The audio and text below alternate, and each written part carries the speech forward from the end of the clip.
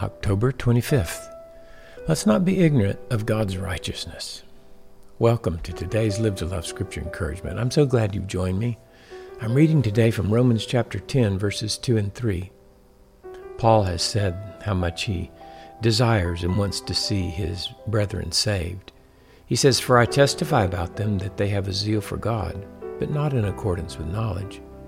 For not knowing about God's righteousness and seeking to establish their own, they did not subject themselves to the righteousness of God."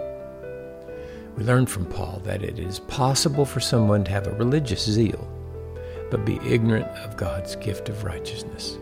In fact, often it's the case that those ignorant of the gift of righteousness available through Jesus Christ, they're more zealous than those who have Jesus' righteousness.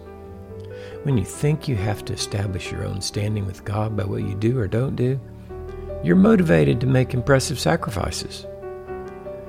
As we live to love with Jesus, we're not seeking to establish our own righteousness before God. We live because Jesus lives. We have submitted ourselves to the humble position of being recipients of His love and the gift of righteousness, not based upon our hard work for Jesus, but based upon the love of God revealed to us in Him.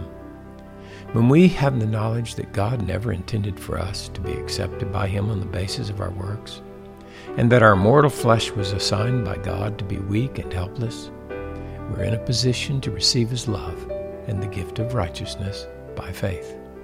Not only that, but having received God's love as a gift, we are also prepared to live to love with Jesus. We recognize that we live because He lives. His life is in us. His righteousness is ours. We're full and lacking nothing. Therefore, we have His life as a source of love for everyone He puts in our paths. May we live out of His fullness today, knowing and applying the truth of the gospel to our lives. Let's also be on the lookout for opportunities to tell those we love of God's righteousness, given as a free gift in Jesus Christ to those who believe.